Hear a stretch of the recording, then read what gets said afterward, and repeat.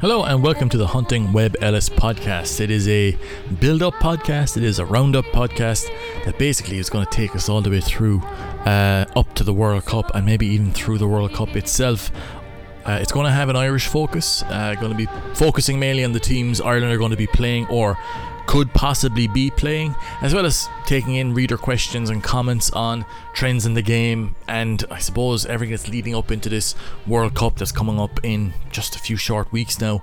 It won't be long at all until we're watching that kick off in Paris. So I suppose we'll start with the three main games that kicked off this weekend. There was rugby championship action going on. We had Australia versus New Zealand in the Melbourne Cricket Ground. You had 80,000 people there, so pretty good event. You had South Africa versus Argentina, and then in the first of the summer series or the Nation series, or basically your World Cup warm-ups, we had Scotland playing Italy in Murrayfield. So I suppose the first game I'm going to focus on is the Scotland game. It's got a lot of interest because Ben Healy started at 10 for Scotland in this one. The final score was Scotland 25, Italy 13. And yeah, look, it was a decent enough performance by Scotland. Ben Healy played really well. He won player of the match. He was the standout player for me watching it live and then on the little brief watch back that I did. So many good involvements. You know, he had a few highlight reel things like that 50-22 crossfield kick as well for a try.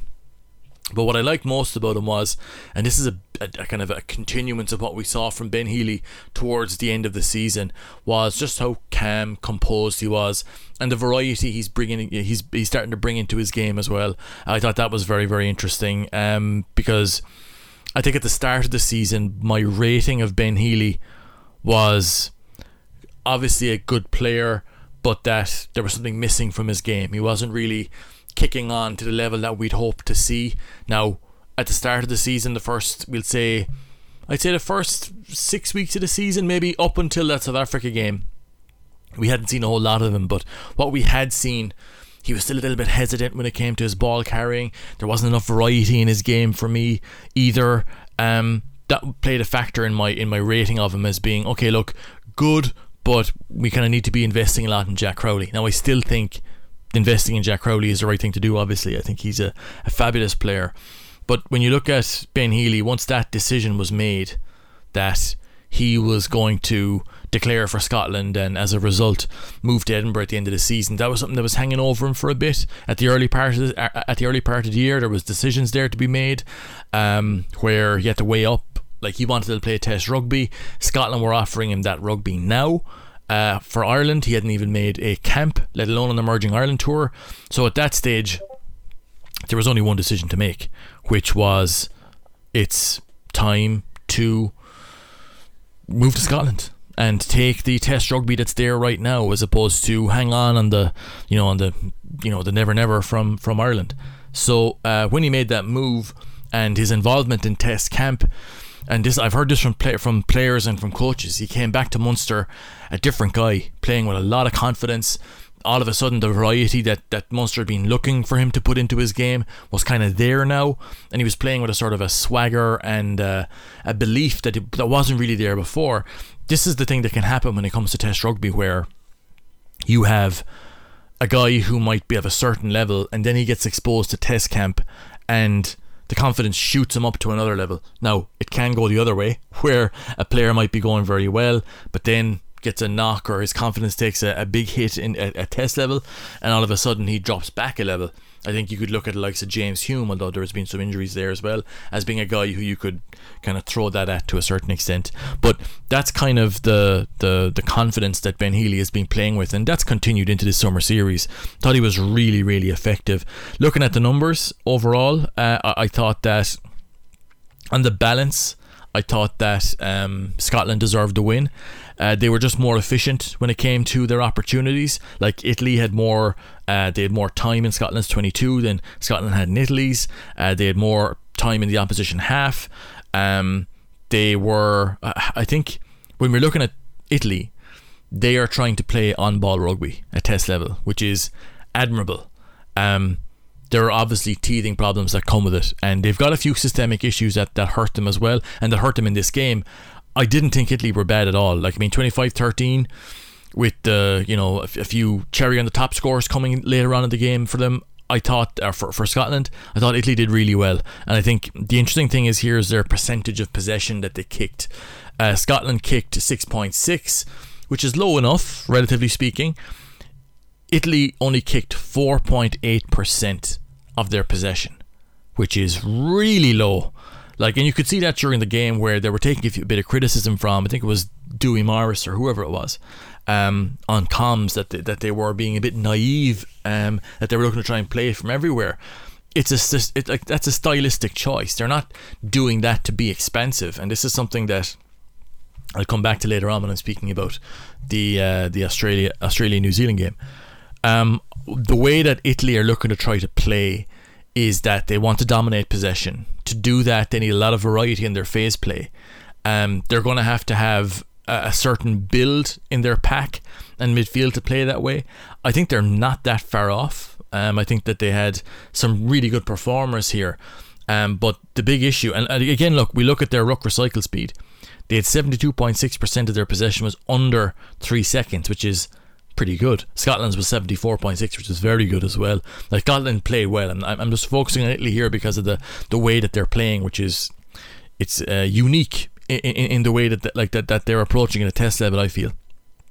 But like, they feel, and I think that the concept behind it is that if they're able to hang on to the ball and play multi-phase sets as they try to do in this game a good few times, then that's opportunity. Like there are moments in the field where they're not conceding tries or they're not conceding line breaks if they're in possession of the ball. That's one of the key parts of on-ball rugby, which is different from, we'll say, off-ball styles like kick pressure or those sort of transition styles like counter transition.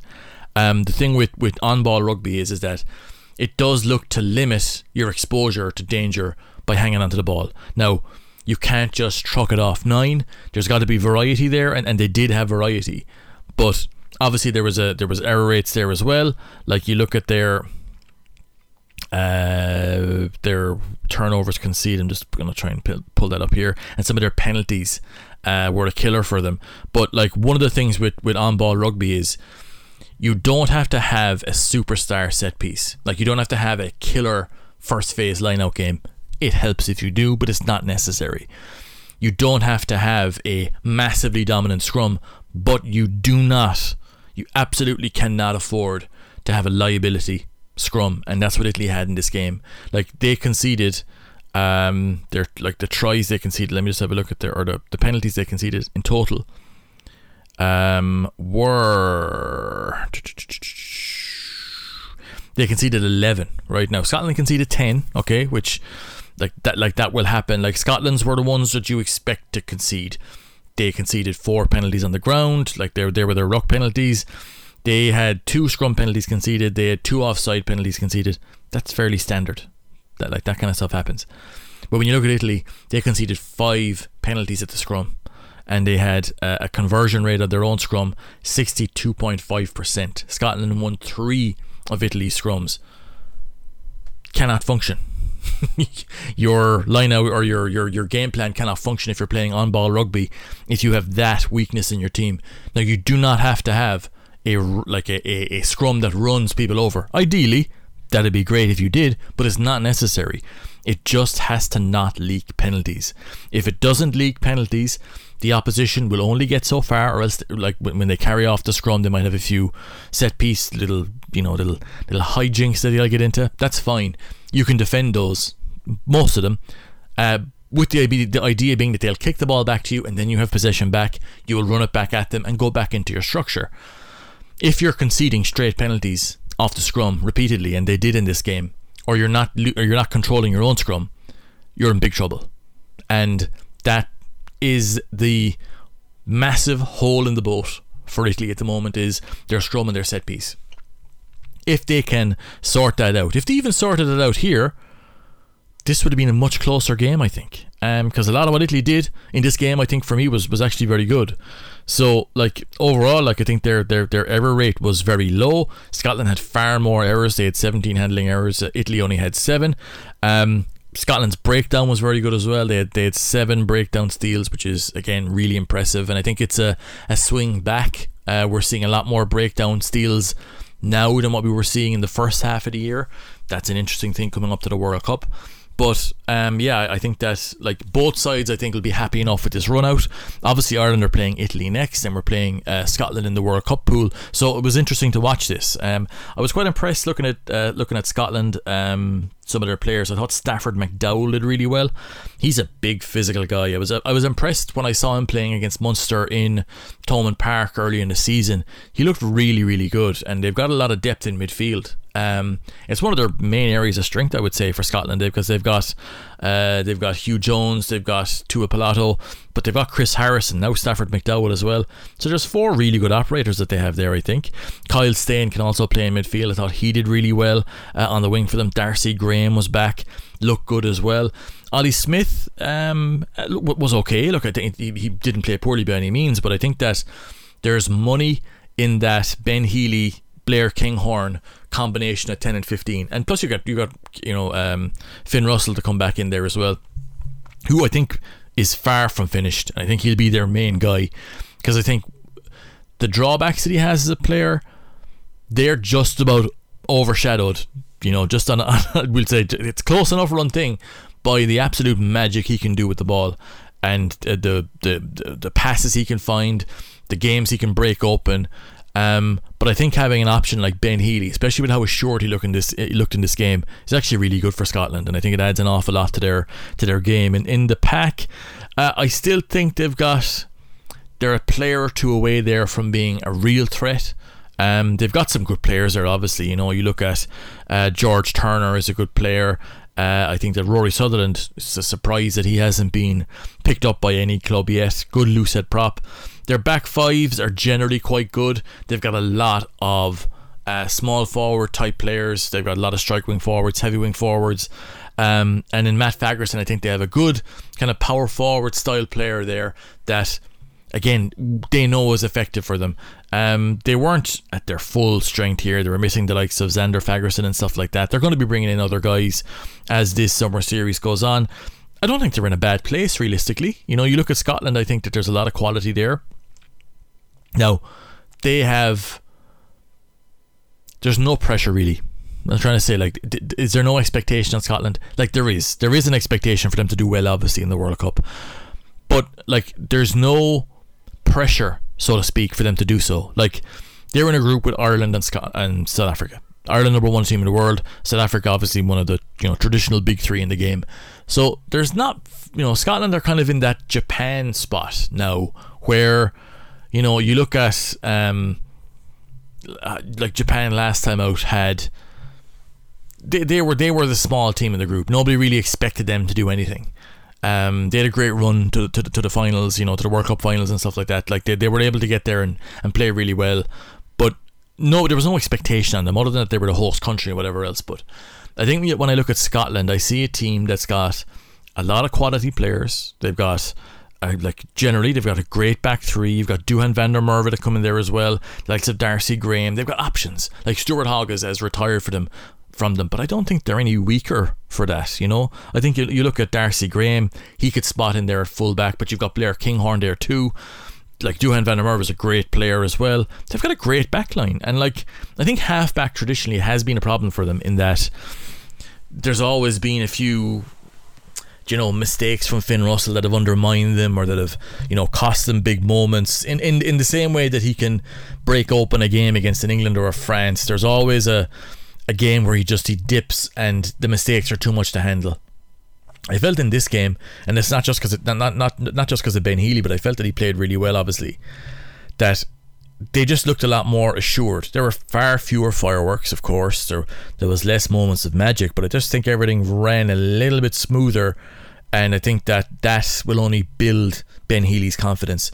He's a Scottish player now, and I think that he is going to be a guy who will rack up appearances for Scotland a lot quicker than what people expect, because he brings such an array of positives to that 10 jersey. He's obviously got some weaknesses in his game as well, but he's a good passer of the ball.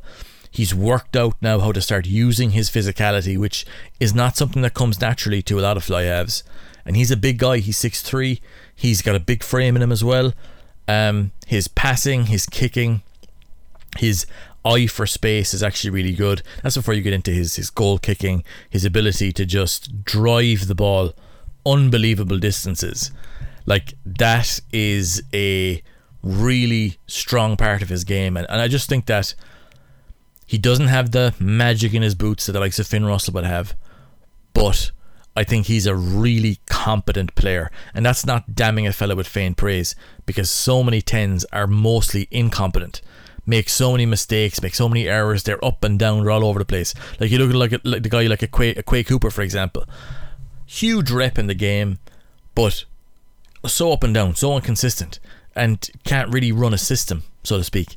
I look at Ben Healy and I see a guy who can run a system and who can slot in and look to try and get the most out of what is a really talented Scottish backline and back row.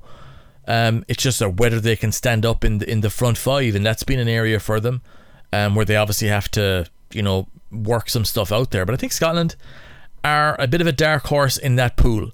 I think they have the capacity to hurt one of Ireland or South Africa. Maybe not both, but I think they have the capacity to spring a surprise there, especially if both Ireland and Scotland are hyper-focusing on on each other. And I think that Ireland play Scotland before South Africa. There's a 2-week break then, so that's going to be a tricky game, I think, because I think if they are beyond the point where they have to rely on Finn Russell or one of the other fellas who've come in and haven't looked up to scratch with regards to managing a game or not being able to stay in the game, with full concentration for the full 80. I think if they've got, I think Kinghorn is a great player, not a 10, but I think if he's at fullback with the likes of a Ben Healy or whoever, be it, the young Hastings fella or whoever it is, then I think they've got solidity there that they haven't had previously. And I think that with the balance of box kicking moving away now from the 9s, I see Charlie Morgan did a piece in it in the Telegraph this week, but I've been talking about it for a while. The new rules in the game, 50-22, and the goal line dropout, for any kick that's dotted down, that's an attack, like that was an attacking kick, is a goal line dropout. I think that adds so much value to kicking off 10 or from the pocket rather than box kicking. Box kicking will still be in the game, but nowhere near as much, and that is making guys like Ben Healy really valuable, because he's got a boot in him that it stands up with anybody in this game, and his consistency with it is just a really a massive positive for Scotland. So yeah, I think that they're looking in pretty decent shape. And for Italy, love their style of play. They've got some really explosive, really good athletes that are coming into their squad. I think 10 is a problem for them in that without Paulo Garbisi there, but I look at their style and what they're looking to try and bring, it is on-ball rugby. So they're a team that, if they can keep building cohesion, and they've got a lot of warm-up games for a reason, they're trying to build this cohesion to hit the World Cup running. You've got to have that understanding with your players if you're going to play on-ball rugby. They had a few errors here as well, and their scrum obviously needs to change there. But if they can make that phase play game that they're playing work, and they can get their set piece to a point where they're not conceding the penalties that they did against Scotland on either side of the put-in, they will be there or thereabouts, where they will be looking at the possibility of springing a surprise in the pool and maybe sneaking in as a second place team. I'm not talking about them winning the World Cup, but I think on-ball rugby suits the players that Italy have, and it doesn't mean that they have to get into a style of game. I think that you're almost looking to try to cheese your way to a win. They don't need to do that. They don't need to be an overly kick dominant team.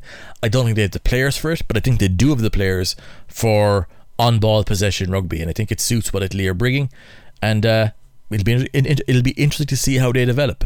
The other games that were being played were in the Rugby Championship, which was, again, I think fairly dramatic when it comes to the Argentina and South Africa game. There were so many talking points in that. Obviously the main one was the incident with Malia and Grant Williams. Basically he charged down a kick and knocked out Grant Williams and the game wasn't stopped for, I think it was 6 or 7 seconds in the aftermath of that charge down. Now again, I think there's been a lot of noise on social media from South Africa Rugby Twitter, who I think over the last 2 or 3 weeks were, if you took everybody at face value, absolute bastions of respect for referees in this game. That went out the window as soon as their own team is involved, as it almost always does with everybody, to be fair. I think that Andrew Brace made a mistake in not stopping the game sooner. To be fair though, a charge down had just happened, and the player had actually charged down the ball. The ball was bouncing around the place, defenders and attackers were switching around, there was all manner of stuff going on. Argentina won a penalty and then the game was stopped. But for me, I think the Argentina player has every right, if he's allowed to jump and charge down the ball there, then if he charges down the ball, which he did, and because there was all this like splitting hairs about, he jumped before the ball was kicked. Grant Williams was about to kick the ball. You could see that he was kicking the ball, so the player jumped to try and get and block down the ball. For me, if he's allowed to jump and if he blocks down the ball, because they were talking about, is he in a realistic position to block down the ball? Like, well, yeah, because he blocked the ball down, so by default it was a realistic position. Like all that kind of stuff. And I felt then that there was a lot of like reaction on social media towards Andrew Brace and his TMO and the assistant referees or whatever else. It's just, it happens every time, and I know, look, it's something I know I've done in the past and I'm trying to fix it. Like I've said, I've tried to do it in the past. It is hard, it's emotional when you see your team getting hurt by a refereeing decision or whatever else. And especially when you've fucking drink on board, which I understand too. You're going, fuck this, fuck that, or whatever else. But I think we have to try and pull that back a little bit here. Like, I think because there's lots of accusations about Andrew Brace, he's endangering the players and all this other fucking stuff. That's only rubbish. It really is. He's out there trying his best, and the ball is bouncing around. You're looking to see where the ball, because it's right in the try line. It's the first couple of minutes of a massive test game. Full house, more or less. Well, no, actually, no, it wasn't a full house. There was quite a number of people not there, I think, because I think I saw some stuff about Ellis Park and Johannesburg not being the most of hospitable places at the moment. But like, that's the when you're looking at a referee like that, you can understand it. Like, should he have seen Grant Williams quicker? Yes. Should he have blown it up quicker? Absolutely. I'm not sure though if that's a default red card. Now, Malia has been cited by the citing commissioner. That's going to go to a hearing. The citing commissioner feels it should have been a red card. I see people's logic for why it should have been a red card. For me, if he's allowed to jump and block down a kick, the minute he blocks down the kick, he can't just disappear. Like, he can't double jump over Grant Williams. So like, once he's in the air, he can't control where he goes. Like, I see people like, he's shaped this way. Like, he blocked the ball down, so he was putting himself in the best shape to block the ball down. You can't control yourself in the air. You can't change direction once you're there. So to a certain extent, to me, that's why I'm thinking this is a rugby incident.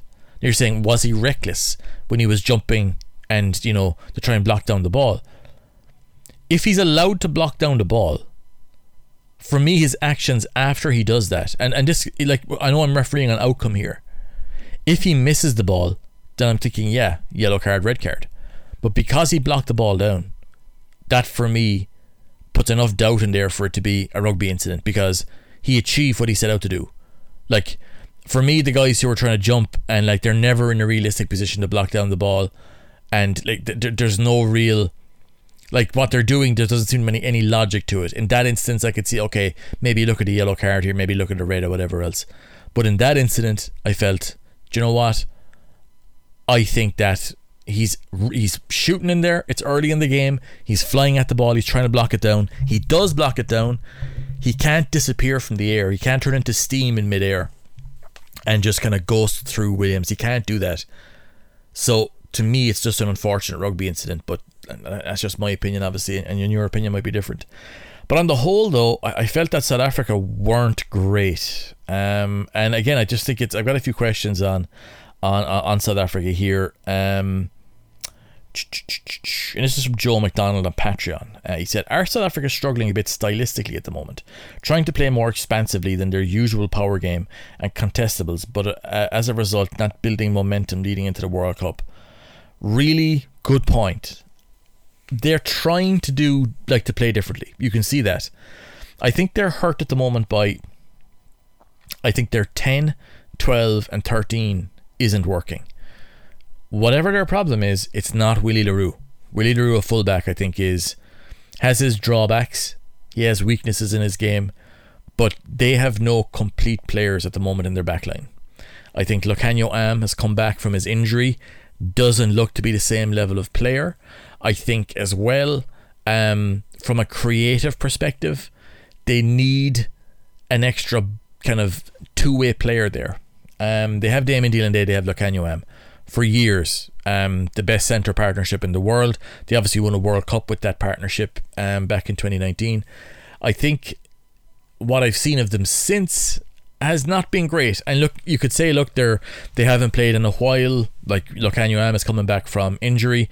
Damien Dealanday is coming back from playing in Japan, or he was out for a while, not playing a whole lot of top level rugby. It does take time to get back in. Obviously, if you're playing a different style, or you're trying to change up what you're doing, your midfield is hugely important as well. I just think that if they're going to a more expansive style and looking to try to balance out where they're weak, and I think their weakness in some way comes from their biggest strength, which is their pack, the size and power of their forwards, their set piece. To try and balance that out requires quite a complex game that I don't think they have the 10 to play that game right now. Be it Pollard, be it Libok, be it whoever, Damien Willemse. I think that they are at the moment looking like a quite limited side. Like, I've got an article coming this week on Track in the Box ahead of our game in the World Cup, and I'm just looking at them and I'm seeing a side that obviously have a ton of really good players and like world class players. Obviously, the likes of RG Snyman, Malcolm Marks. I still think that the Boks are a little bit too in love with the bomb squad. I think that that's hurting them at the moment. I think that from a concept point of view, I completely understand having that strength and power on the bench, but I'm not sure from a stylistic perspective if it suits what they're doing.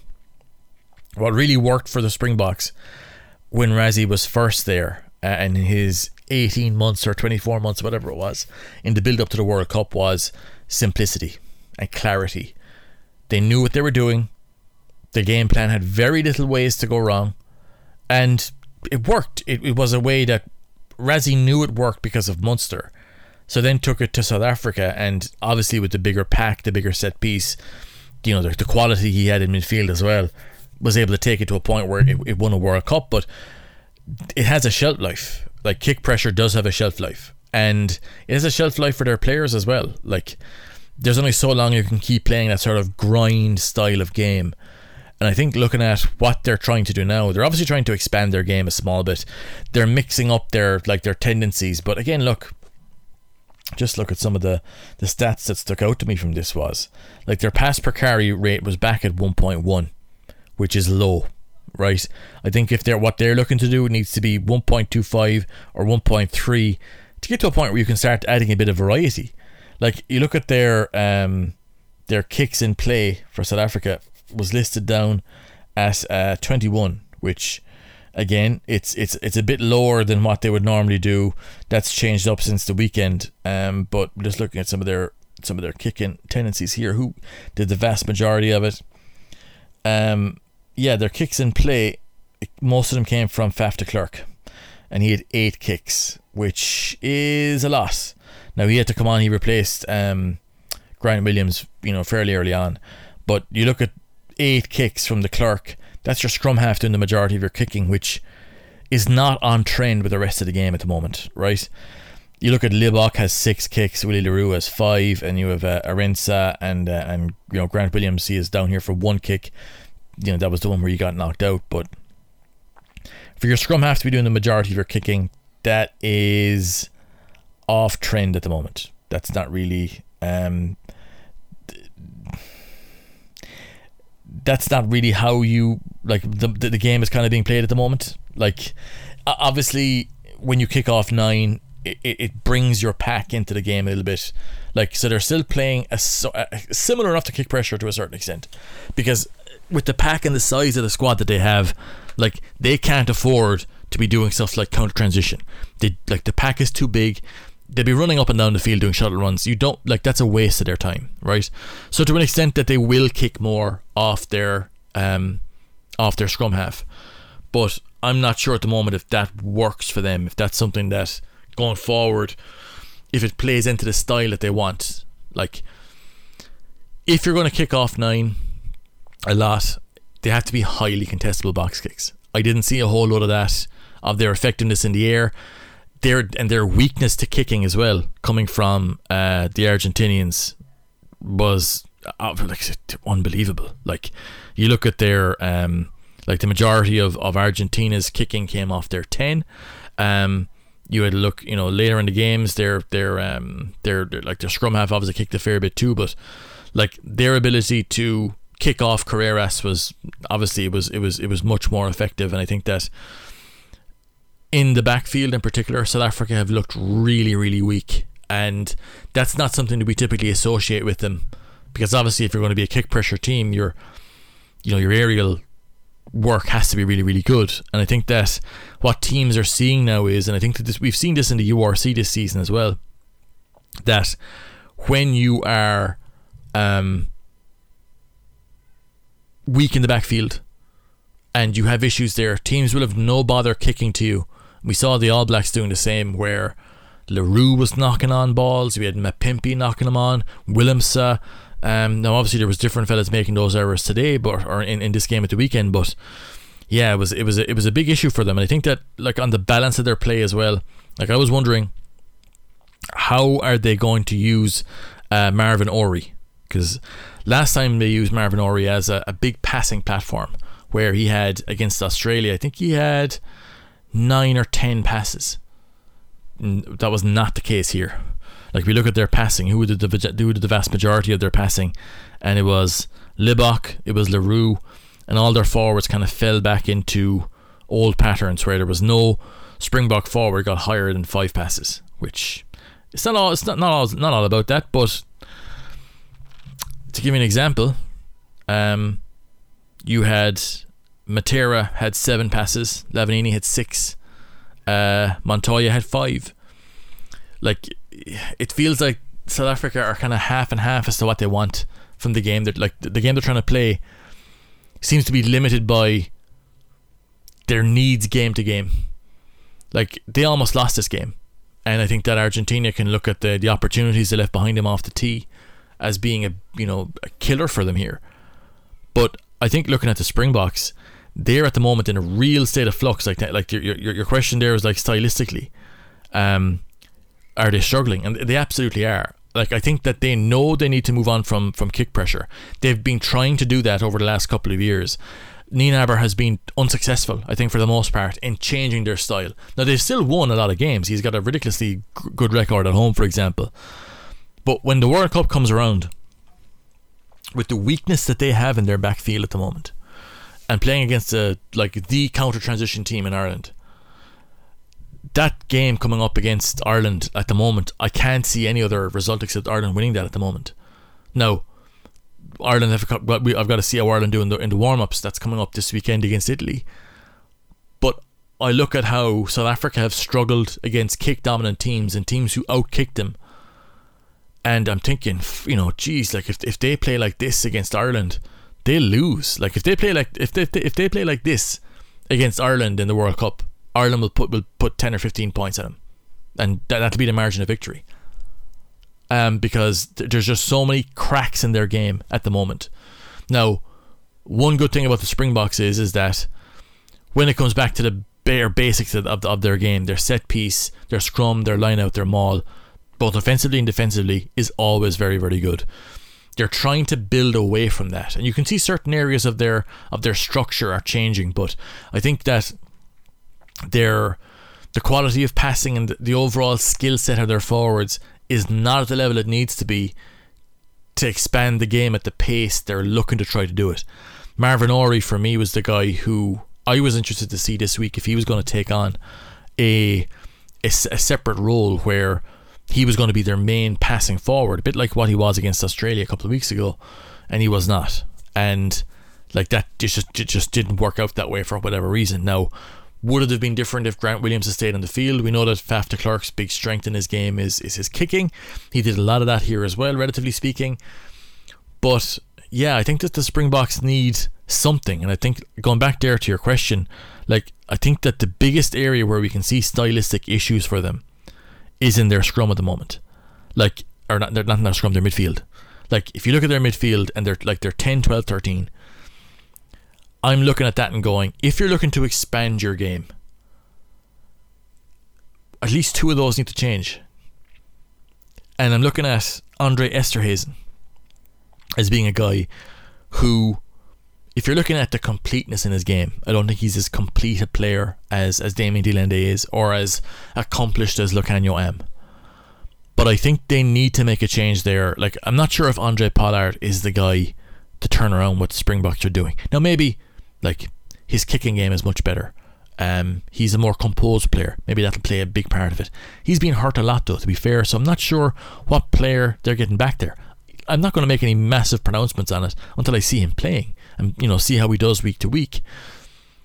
But when they're looking to try and expand their game and their forwards are not currently massively comfortable passing the ball at any kind of volume, you're looking then at your 10, 12 and 13.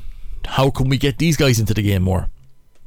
From a South African perspective, like, we're looking at the passing here from Creel and Delende in this game. Like, they have 5 passes between them. Now, Jesse Creel has taken pelters on social media over the last couple of weeks. He seems to be really unpopular with a section of the South African fan base. Look, there are always going to be players like that who divide opinion. It's not even really about the likes of Jesse Creel though. For me, it's about how does your system suit your players. And what Rassie stumbled on in 2018, 2019 was a style of play that would absolutely suit the players that he had down to the ground.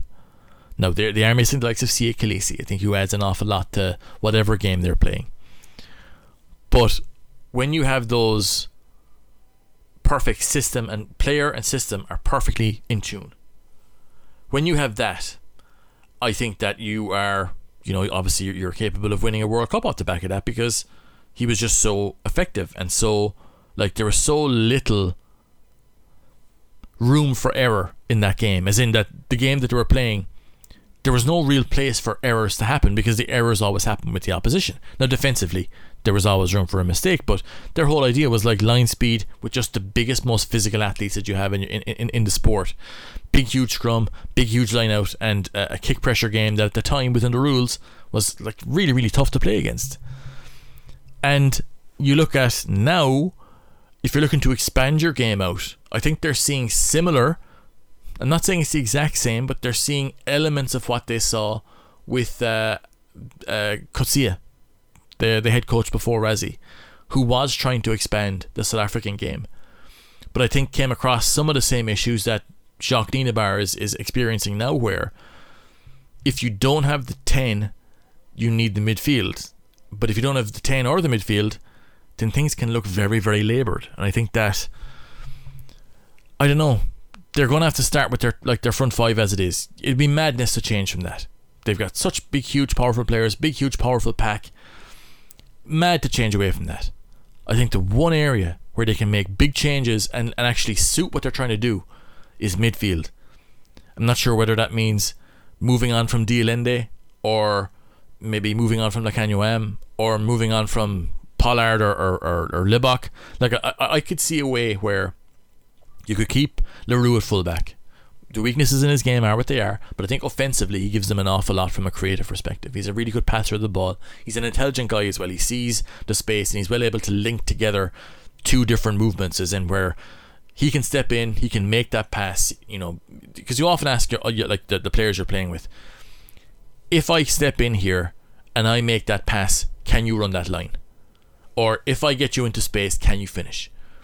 What Leroux is really good at doing is stepping in and going, I can make that pass, or I can put you into space. and he can do it from first receiver. He can move the game on fine, but you think he's best coming into the play late and deep. He can spot those spaces because he'll have seen it a few seconds in advance. He can make that pass. He's really good at that, at those visualizations and executing those. So I wouldn't move on from him. But I'm looking at their midfield, and like, there's a lot of hitters there. Lucanio Am, at his very best, would be the fellow who I would keep in there come what may. But he has not come back the same guy after the injuries he's had. And look, that happens. Creatively, I think they need something a bit different there. Now, whether that's Damien Willemse, do you get him in there?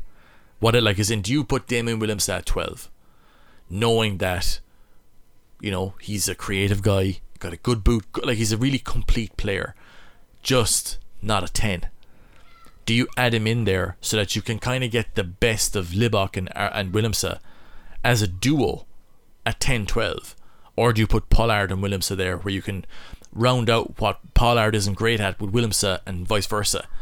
And then you put your 13. Who is your 13 in that instance then? It can be Lucanio Am, maybe it could be Damien Lende, maybe it could be Andre Esterhazen. Like, I think that adds in a whole layer of creativity there as well. But I think, like, you're looking back at their scheme also. Is it as advanced as it needs to be? Or is it as advanced as it kind of has to be, because there's so many players coming in from all over the world, they've got so little cohesion?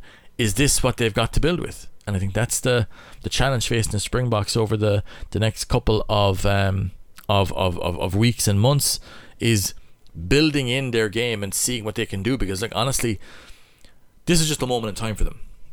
They did not look good in this game. They could well have lost, and I think they probably should have lost.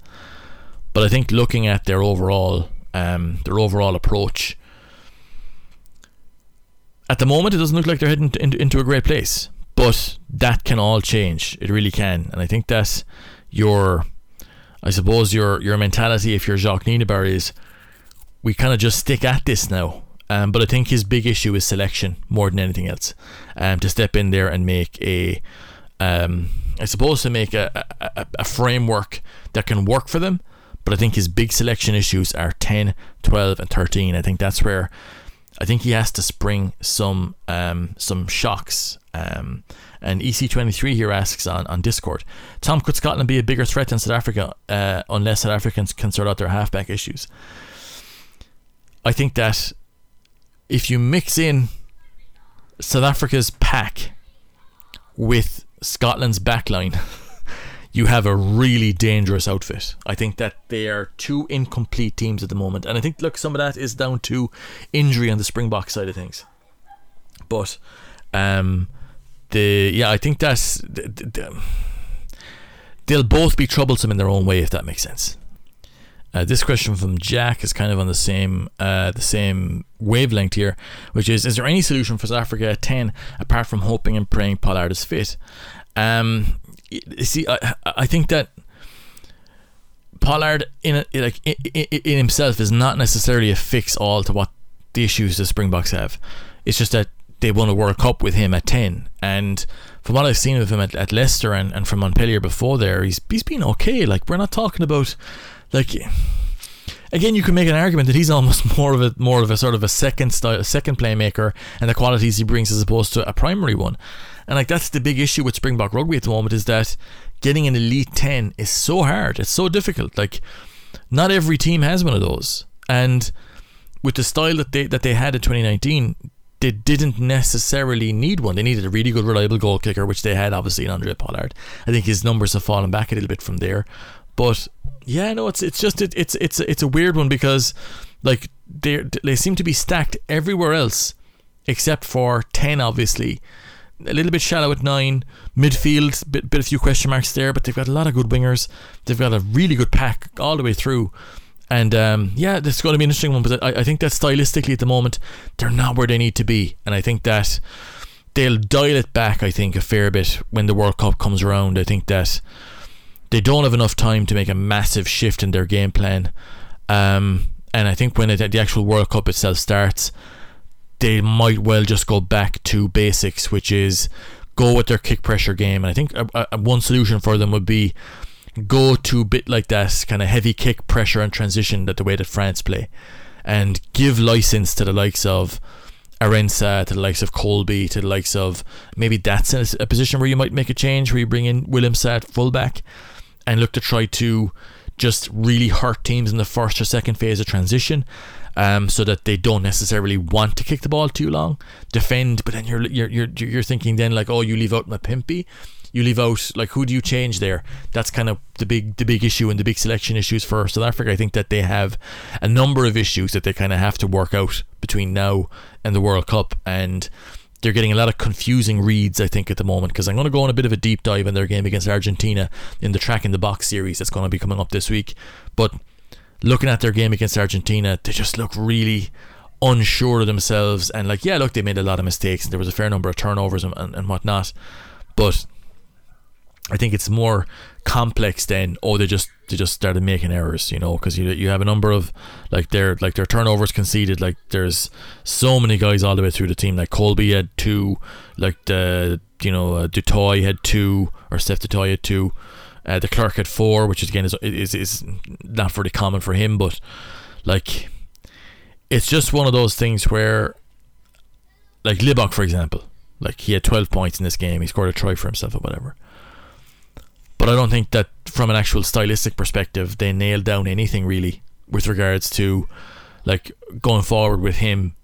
If he was to start against Ireland, for example, would you be confident of him driving the bus to beat Ireland? Like, no, I don't think so. Like, it's just because he's obviously not seasoned, he's a young player, but I think he needs to be, like, he's a different type of player. Like, he needs to be playing a wildly different team and a wildly different structure to make it what he is really good at work. And the Springboks will play a very different game from the Stormers play. So yeah, look, there's lots of questions to be answered with them. I think that they're just a real work in progress at the moment, and yeah, like, it doesn't look like they're building with sort of the momentum they had prior to 2019, where they were getting really, really good, credible results. Yeah, I think they've got some stuff to work out, but I think the biggest thing for them is 10, 12, 13, and then their alignment in the backfield. That's going to be like that's where the majority of the decision making will fall down for them, I think. And finally, the game that I've had the most amount of questions about, which is New Zealand and the Wallabies in the MCG in Brisbane. It was a blowout win for the All Blacks. I don't think that Australia were as bad as what the score suggests. They were hurt in the second half by players going off injured, you know, shenanigans there, in ill discipline at times. They had 2 yellow cards in this game, but you look at the scoreboard, 38-7, and it's a fairly lopsided one. And I think looking at what the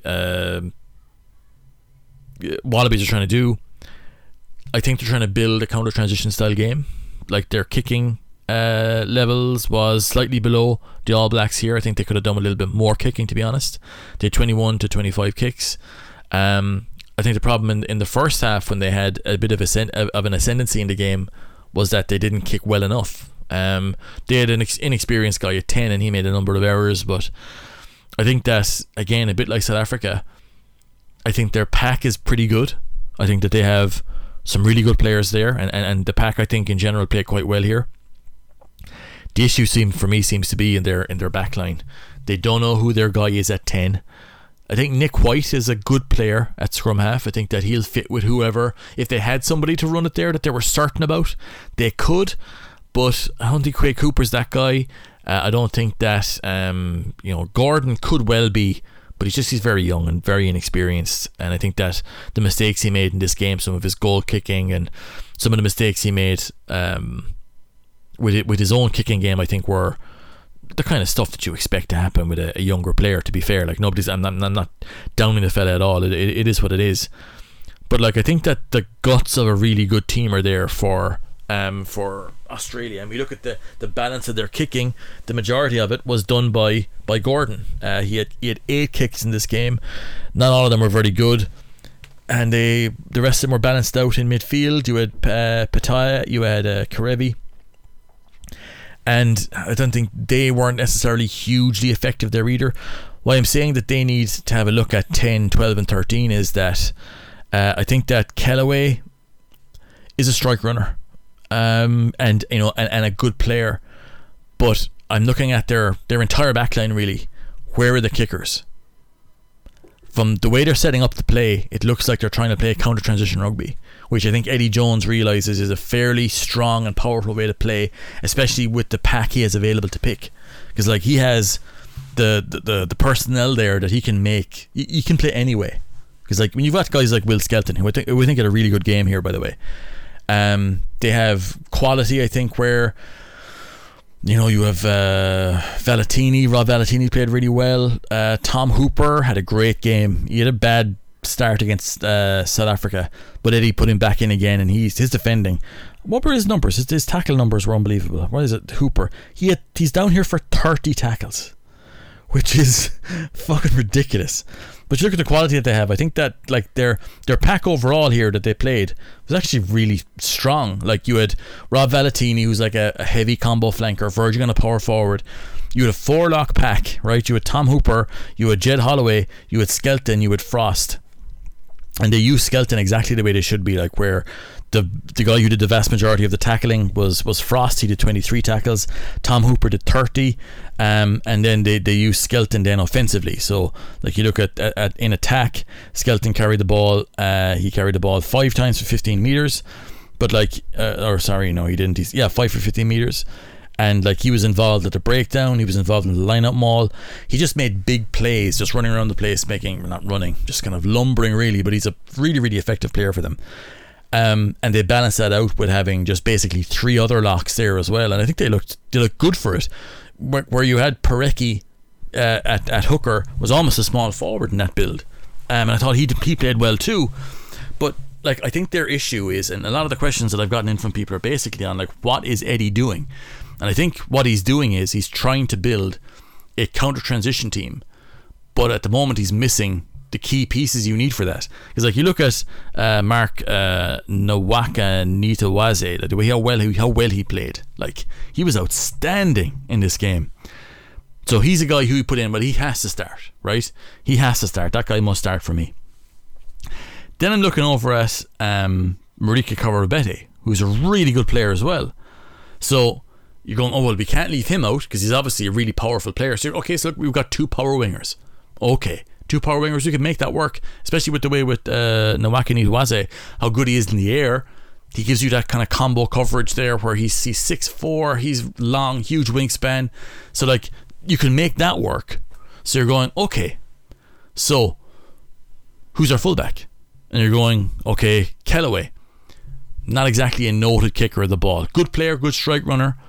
So I'm looking at that and going, right, that would be the obvious spot there where I'd look to try and bring in another playmaker. And by playmaker, I mean a reliable kicking and passing option that you can load up with those involvements. Like you look here at his passing, Kellaway had 6 passes, which isn't massive. Yeah, Samu Karevi had 10. Gordon obviously had 16. So the way that their back passing broke down was 16 passes from Gordon, 10 from Karevi, and then 6 from Kellaway, with Nawaka Nitawaze having 4. Then you have Pataya having 2, and Kawarabete having 3. I think they need somebody there who can step in for a lot more involvements there, and not just passing, but you can add reliable kicking for what they want to do. You can see the way that Australia, when they were kicking long, not necessarily contestable, and when they were contestable, it was at the kind of the upper end of the mid-range. So they're looking to try to basically to max out. Like, we've got this big pack, we're going to play with a lot of like forward pressure. When we kick, we're going to use our back line to cover up the space of our big, heavy, basically 4-lock pack with our, the heavy enough locks that they have. I think that their what's his name, Angus Bell, is a hugely important guy to them as well, because he gives them he's a big guy, but he's a really mobile as well for his size. He covers a lot of ground for them defensively as well.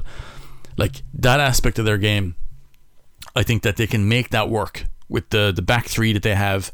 So if we're looking at our build, right, if we're going to go with a 4-lock pack, which has its drawbacks, but the positives are there to be seen. If you have that, and you have like I said, Nawaka Nitawaze, how good he is in the air, and Kawarabete, now we're looking at, well, who's going to be our kicker? Who's going to help our 10 to kick and manage the game in the backfield, so we can live with teams when they decide to kick back to us, and we can make those decisions then. I think Kellaway's first option isn't necessarily to kick. And I think if he's going to be taking that ball in the backfield, Nawaki Nidwaze isn't going to do it. We don't want Corrado Bete doing too much kicking either. So my fullback, I think, alternating in the backfield with that 10 has to be a guy who can kick with us as well. And you're thinking, okay, well look, Kellaway, we like what he brings, fair enough. You're going into midfield then. Who are options here? So you're going Samu Karevi, great player, really powerful guy, skilled player. So you're thinking, okay, so we have to start him. So you're thinking then, okay, look, Jordan Pataya, great player. They spent a lot of money getting him in from I think he's a guy as he played rugby league or whatever it was. But again, more of a hitter than he is a ball player. And like again, he's a big guy. He's an athletic fella. Like he's played at fullback as well. He's 6'3". He's 100 and something kg. Like good player, but I'm not sure if the kicking part of his game is where it needs to be there. Where like I think that their counter transition scheme can work. I think they can even make it work with their pack being as heavy as it is, but it won't work if they don't have the backs to be able to kick reliably. Like some of the kicks that we saw from Karevi were awkward. They weren't where they needed to be. They're not bringing their defense into the game on transition. And I think they like what they're bringing from, like, I think Jordan Pataya defensively, really quick, big physical player, covers a lot of ground and basically shores up the defensive transition side of that game.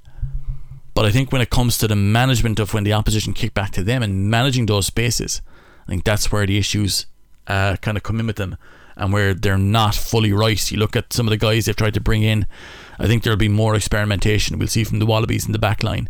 I think their pack is actually pretty good. Like I saw some guy criticising Eddie Jones to the fucking moon and back, that he's a bad selector. Eddie Jones has to try a number of different guys there to see if he can make what they're doing work. I think people have this idea that you can select players and they'll just play rugby and they will win if it's the right selection. That doesn't take into account the system you're running and the system you're looking to try and play.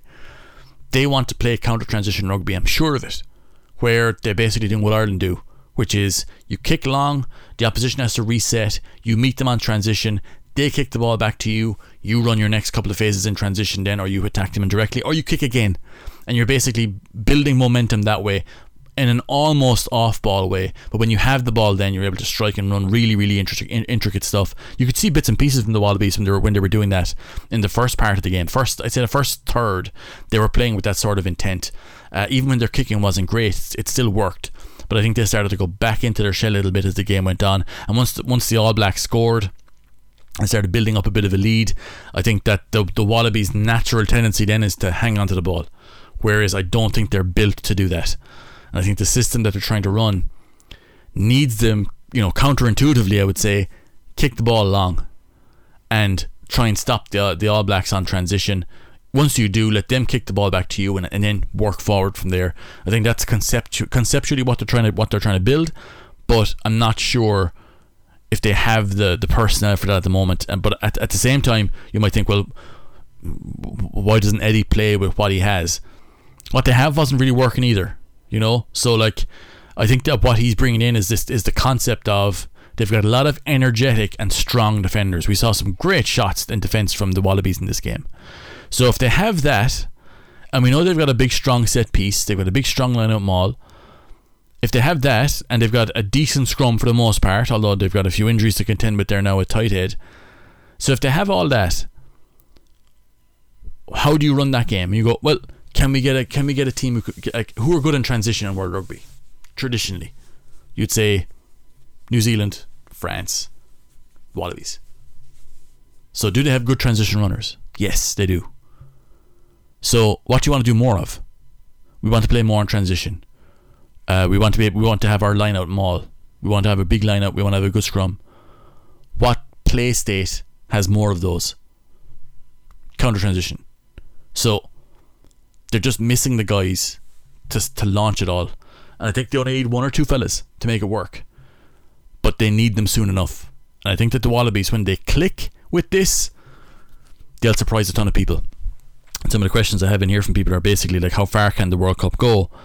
Like for example here, Jack asks, is there any possibility of Eddie Jones getting a game plan together that can work well for the sheer athletes and size he has in the team? He's trying to, and I think that if he can get that to work, he can play a sort of a heavy counter transition game with the pack that they have that can be a nightmare for teams. But the problem is he doesn't have the 10 or the auxiliary players he needs in his backline to make it work, and that's the big problem for them, and time is running out. So just looking at some of the other questions that are here. Sorry there now, it's annoying. Okay, here we go. Next one.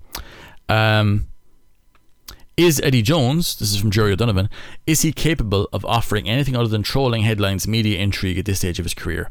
The last 2 years of England and the start of his Australian campaign have been high on media ploys and low on clear selection policy and game plan execution.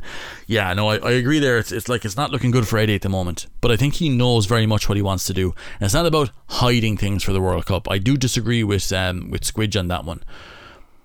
It's just that he didn't have the personnel, he didn't have the pack, I would say, at England to make what he wanted to do work. He does in Australia, but he doesn't have the 10 or the other players in midfield. I think if he could make a transfer of Owen Farrell or George Ford or Henry Slade to Australia would make a World Cup final.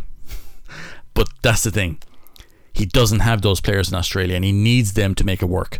So a lot of his selection policy is going to be based on what kind of fucking combinations can we put together here to get what we need. And I think he's asking some of those players to step out of their comfort zone, and that's an issue for them.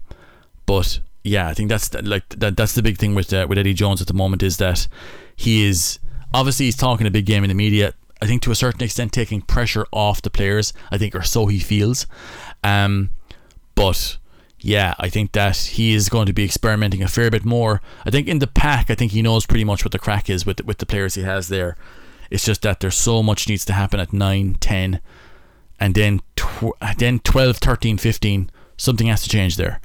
So he has to get somebody in who can help run that system, because if he can't, most of their games are going to look a bit like this. And on the other side of the coin, then you have the All Blacks, who just looked really, really effective.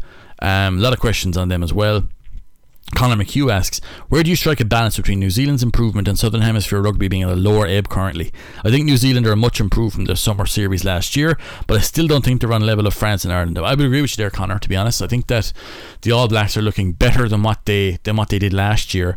Now, I know I'm saying counter transition a lot, but they are playing a very clear counter transition game plan. They have the players to do it, and their own version of it involves a lot of really tight handling on transition around the edges. They're so dangerous there. This is a unique addition that the All Blacks can bring to it, in that they have such good natural handlers of the ball, offloaders, that they can play those edge plays that will come on maybe first or second phase on transition and just kill teams. They can load teams up, and once they make a line break and get into your opposite, into the 22 or close to it, they have so many talents there. They can split you open, and that's the thing. Like, you just need to prevent them from getting into that spot in the first place. And I think that will be the issue against France and Ireland, is that, like, Australia were not able to kick effectively against the All Blacks here. So the All Blacks were never on the back foot for very long. And when they when they kicked the ball, as they did regularly and often, just a breakdown of their own kickers here, again, like, they had a big change to make in midfield, and I think they made their change by moving in Jordy Barrett. They gave themselves that other option. Now here, though, the balance of their outfield kicking happened from Mo'unga, as we expect, from Barrett, as we expect, and from Will Jordan, which we don't expect. He had 4 kicks in play here, which is in part, I think, what the Wallabies were kicking to him to a certain extent. But they have a well-balanced team here. You look at Jordy Barrett, his ability to kick as well. He's a former fullback and a guy with a good boot in him as well. Like, they have a lot of capable players there of running this game and basically keeping that kicking momentum going. There were some sequences in this game where they went fairly deep on their, on both teams, looking for an edge on transition. They kicked 1, 2, 3, 4 times, and they've got the squad and the back line in Mo'unga, in Beauden Barrett, in Jordy Barrett, and even in Will Jordan, to keep that game going long term. Like, they won't run out of players in the backfield. Like, they've got a lot of kicking options there. that are dangerous, that are capable of, finding a 50-22, of being two-way players, and that they're not just kick dominant. Like Sexton, for example, if he's in the backfield, a great kicker, but not a massive threat in transition. You can't say that about Richie Mwanga. You can't say that about Jordy Barrett. You can't say that about Bowden Barrett. Certainly not about Will Jordan. Like, that's the advantage that the All Blacks have, and it suits them down to the ground. The issue with the All Blacks is that their line out and their scrum wasn't great. The addition of Jason Ryan has been outstanding for them. Their maul, their line out looks so much better. Their scrum in particular looks really, really good. And that's shored up a part of their game that wasn't working for them. So it's the same with any counter transition team. You can have the kickers. If your line out and your scrum isn't working, it won't work. And the line out in particular, if your line out goes below 85%, you're going to lose, or you'll be very close to losing, because it produces a lot of line outs by default, and they had a lot of line outs in this game as well. And I think that's the big part of this style of play, is that you've got to have certain ways of shoring it up, and I think that the All Blacks have shored up that aspect of their game. But like I said, and like you said there, I'm not sure if their competition at the moment, Argentina are up and down, South Africa are up and down, the Wallabies are obviously in a huge transition at the moment. I'm not sure if it's massively indicative of a big jump in quality. I think they're only really going to see that once they go into their warm-up games. And then once they hit that first game against France, it's a nightmare matchup for them first up, because France had the size to kind of take away a lot of the bullshit. But you see, the All Blacks think, oh well, we play the Springboks and we beat the shit out of them. France are better than the Springboks at the moment. Like, they have all the problems that the Springboks have, France do not have, and they have the same size of a pack as well. That's why I think France is so dangerous in this World Cup, is that they have the answers to all the questions, I think, certainly in theory. And just have a look at some of the other questions here. Aidan, do you think Damien McKenzie has any chance of the New Zealand 10 jersey, or has Mwanga and Barrett, do they have him shut out? And if so, why wouldn't he play fullback all year with the chances of getting that jersey, as he played at 10? I think with Damien McKenzie, and I think certainly with the way that the All Blacks play, him playing at 10 or fullback, it's kind of they're one and the same. Certainly with the way the All Blacks play, he's the guy most suited to it with the Chiefs at 10. But I think if you look at the way that the All Blacks are kicking and playing, he could play 10 or 15 for them. I think he gives them really good depth, and it allows Jordy Barrett to fully, from a physical perspective, commit to 12 and commit to the midfield. I think Damien McKenzie will have a role to play with the All Blacks. I think he will fit in there at some point, because he can do so at 10 or fullback, and I think give you really, really good coverage on the bench. So I think that he allows them to play with confidence, because they have a guy who can fill in. Like, how many teams have three, we'll say, 10s as good as McKenzie, Barrett and Mwanga? Like, that really works for the All Blacks. So I think that he'll certainly play a big role for them. Maybe not a starting role, but I mean, geez, if we're looking at a fella to bring to a World Cup, fuck it, Damien McKenzie, who can fill in 3 spots for you if needs be, as in 10, 15 or on the bench, invaluable. Invaluable. And Connor asks, oh yeah, I already answered that question. The other questions were here. Yeah, that's the end of the questions on New Zealand. But like, that's kind of the way that I'm looking at them, is that they've improved obviously massively, but I'm not sure, looking at the troubles the other teams have been in, if they are back to the All Blacks yet. We'll have to wait and see. But I think that they've certainly made counter transition work for them, and that in itself is a worry, because we may have to play them. And if they are without some of the issues that plagued them last year, I think that they've sorted out their build. For example, their back 5 build, they seem to have moved away from their 3-lock pack. You cannot play counter transition rugby with your 3 locks in the pack being Retallick, Whitelock and Barrett. Won't work. It won't work. If they go with Barrett and Retallick, you might say that looks a little bit lightweight, but if you're playing counter transition rugby, it doesn't matter until you come up against a team who can off-ball you or on-ball you. And I think that's the area of worry, that France would be able to do that. But I think that they've found the right balance for themselves at the moment in the back 5. with the midfield, with Jordy Barrett giving that other playmaking and kicking option on the counter transition, as well as giving them a lot of midfield like tendencies as well, opens up a large part of the game for them. But I would want to see a bit more from them, other than what we've seen in the Rugby Championship, which is Argentina, who are, like I said, very inconsistent, and two sides in the Wallabies in South Africa who are wildly incomplete at the moment, and both searching for similar things to get back to a level where they can compete at this World Cup. So yeah, and one of the questions I'll finish off with here, two questions, is Mackers. Tom, who do you, of the majority of contenders, do you see being most at risk of being behind the curve of game trends at this World Cup? South Africa, I think. Not through want of trying, but because of the players they have available to them and seasoned right now. I think they're in danger of falling behind the trends of the game at the moment, where they're not anything, where they're not an off-ball team, they can't play high volume possession on ball rugby, and they're not a counter transition side, and you can't be a blend. Well, you can be a blend of different styles, but I think at the moment that they may accidentally fall into a France style game plan, but they'll need to make difficult decisions in the back line to do so. I think that they're the ones most in danger, I think, of falling behind.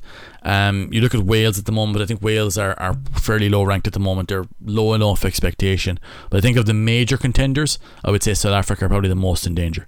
And this is finally from Mike. Hi Tom, if you had to tweak one thing about Ireland going into this World Cup to try and improve Ireland's chances, what would it be?